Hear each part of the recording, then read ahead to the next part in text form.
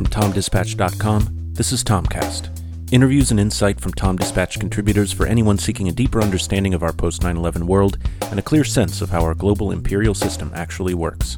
I'm Timothy McBain. Recently, I had the pleasure of speaking with David Vine, an assistant professor of anthropology at American University and author of Island of Shame, The Secret History of the U.S. Military Base on Diego Garcia.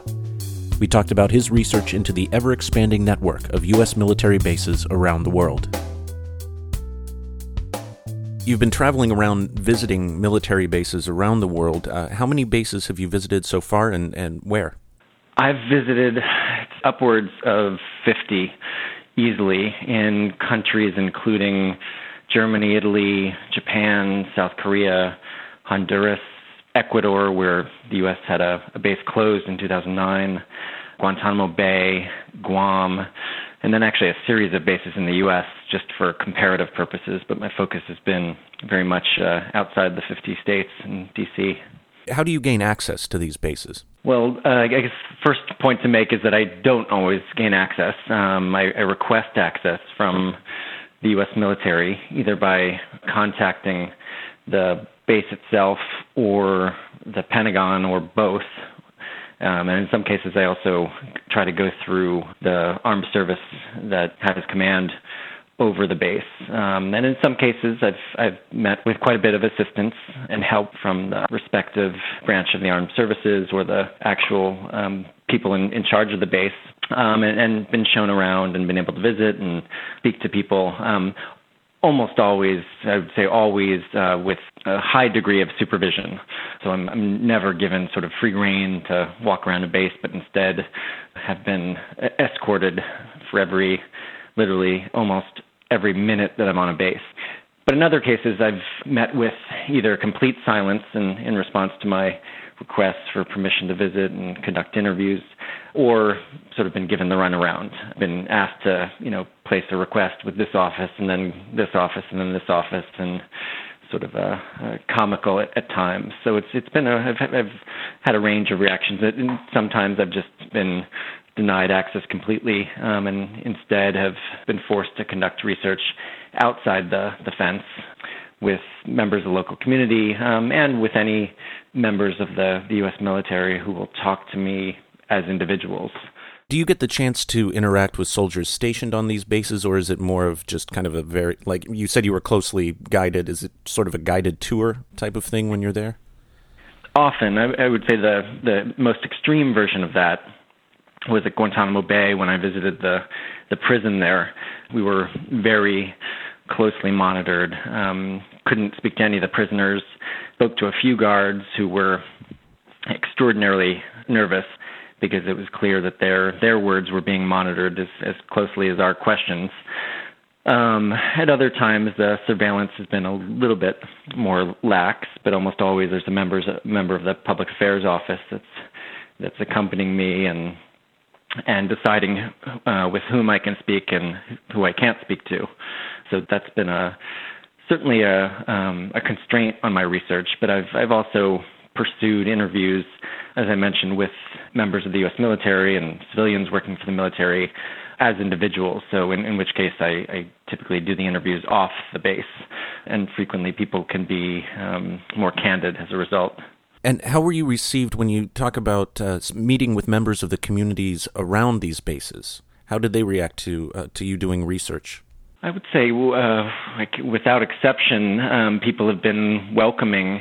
Of course, people living around bases have a range of feelings and thoughts and interactions with the bases themselves. There are, of course, around many bases around the world, vibrant protest movements and people quite concerned about the presence of the bases. There are also large numbers of supporters of the bases, especially local business interests, politicians, and ordinary people, often whose livelihoods are connected to the bases, but not always.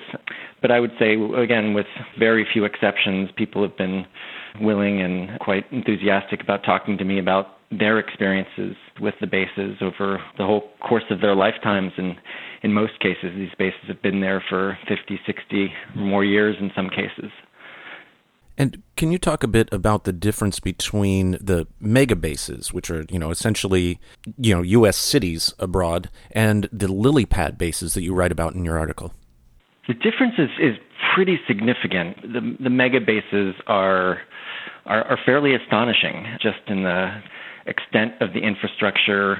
In many cases, they look like large U.S. colleges or universities, with malls, with shopping areas, fast food establishments, Pizza Huts, Burger Kings, McDonald's, etc., large recreation facilities, housing, everything that goes into not just a U.S. university or college, but a small U.S. town, and sometimes thousands, tens of thousands of U.S. military personnel and civilians and the family members of the military personnel are living on the bases or in surrounding communities.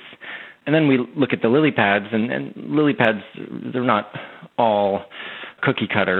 There's actually a range there too, but they will generally have none of the, or very few, amenities of the kind you see at the mega bases. There'll be some limited amenities in terms of gyms and fitness facilities, but you won't see the large shopping areas. You won't see the large numbers of fast food joints. And probably most importantly, you won't see family members.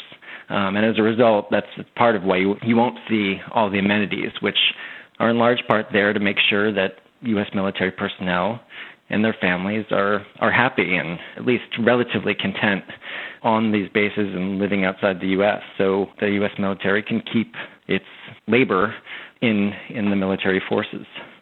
It's a way to keep people happy and keep them from leaving the military in large part. You write about the U.S. increasing the number of bases in Latin America. Now, it's been a while since the U.S. has taken an active military interest in Latin America. Why the resurgence?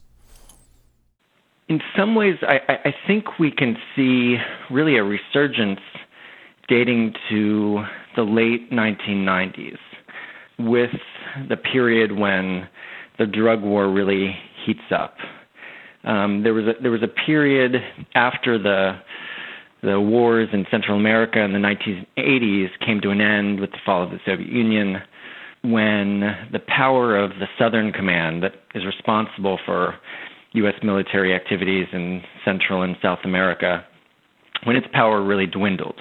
Its resources, the number of troops assigned, the size and number of bases. At the same time, U.S. negotiations with Panama over access to U.S. bases in Panama essentially failed, and the U.S. gets kicked out of Panama in 1999. In about the same period, you see the Southern Command essentially orchestrating a concerted effort to increase its presence throughout Latin America, piece by piece, by building stronger relationships with militaries, I would say especially in Central America, but increasingly in South America as well. Often the drug wars are the primary justification that's used to justify increased dollars from Congress and increasingly to justify the construction of new bases. Often these bases are technically host nation facilities, but it seems that in most cases, the U.S. military, in some cases other agencies within the U.S. government, the DEA, the State Department, others, have access to these facilities. But specifically in reaction to the United States being evicted from bases in Panama, you see the U.S. building significant but relatively small new facilities in Aruba and Curacao, in Ecuador, in El Salvador especially, to make up for, in the minds of the U.S. military, the eviction from Panama. Later, the U.S. gets evicted from Ecuador. That then just justifies the creation of new bases throughout the region. So you see a consistent upgrading and expansion of the U.S. presence throughout Latin America. The other main justification that's been used has been the ability to conduct disaster relief and humanitarian actions, which to me and to many others, including members of Congress, seems like a dubious justification for creating U.S. bases or maintaining any significant U.S. presence in Latin America. Those sorts of activities can easily be carried out by U.S. forces based permanently in the United States. But again and again, you see humanitarian disaster relief activities as well as the war on drugs being used as the justifications for increasing the U.S. military presence in Latin America. And in your opinion, this proliferation of bases, especially lily pad bases, around the world, is this a more pragmatic, cost-effective method of garrisoning the planet, or do you see this as being something that is going to just grow uncontrollably until it sort of collapses on itself? Well, the future, of course, is hard to know.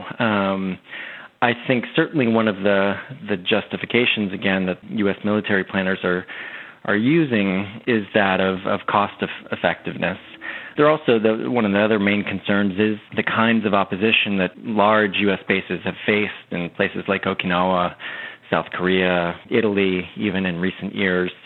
The hope in their minds is that small bases will not incite the same kind of opposition and protest that U.S. bases have faced elsewhere. One of my concerns, I have several concerns. One is that bases, small and large, have faced opposition and protest movements have arisen.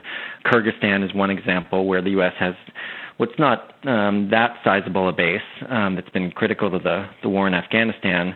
And there, too, you've seen opposition just in a very short period of time, just in probably the first 5 years or so after the establishment of that base.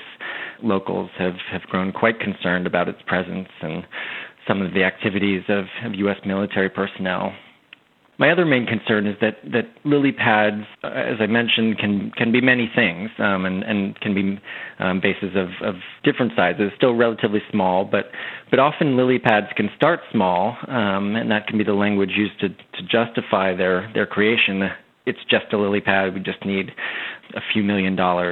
That can then become the nucleus for a much larger base. Once bases get established over time, we've seen, they often have a tendency to just grow larger and larger with new justifications brought forward before Congress to ask for increased military construction dollars and to maintain their presence over time. So my concern is that while a lily pad might sound good as an alternative to the mega bases we've seen in Germany and Italy and Japan, South Korea, that they represent really a threat in a number of senses.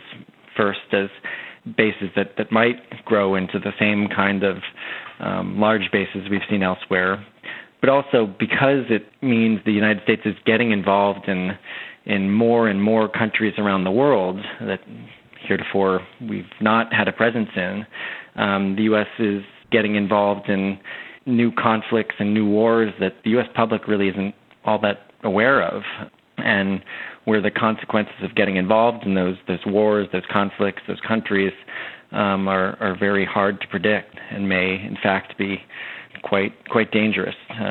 One of my main concerns with the proliferation of these lily pads is that it's all happening under the radar, other than a few stories we're seeing trickling out of the Washington Post and the New York Times. There's basically no discussion of the United States getting involved in and creating military facilities in a really huge number of countries around the world, that, countries like Burkina Faso, Mauritania, countries that, most people in the United States couldn't even place on a map. Why is the United States building new military facilities in countries like that? Why is the United States building new military facilities in Honduras, where the United States has had a presence since the early 1980s? What is the purpose of these bases? What are they doing? Why is the United States spending so much money on them?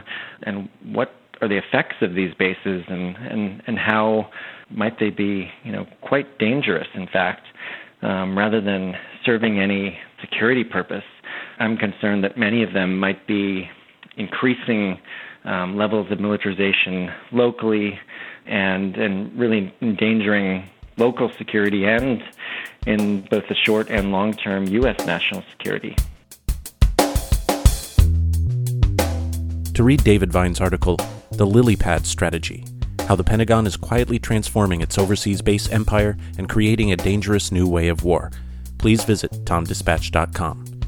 You can also find David's book, Island of Shame, at Amazon.com or at any quality bookstore near you. I'm Timothy MacBain, and until we meet again, thanks for listening.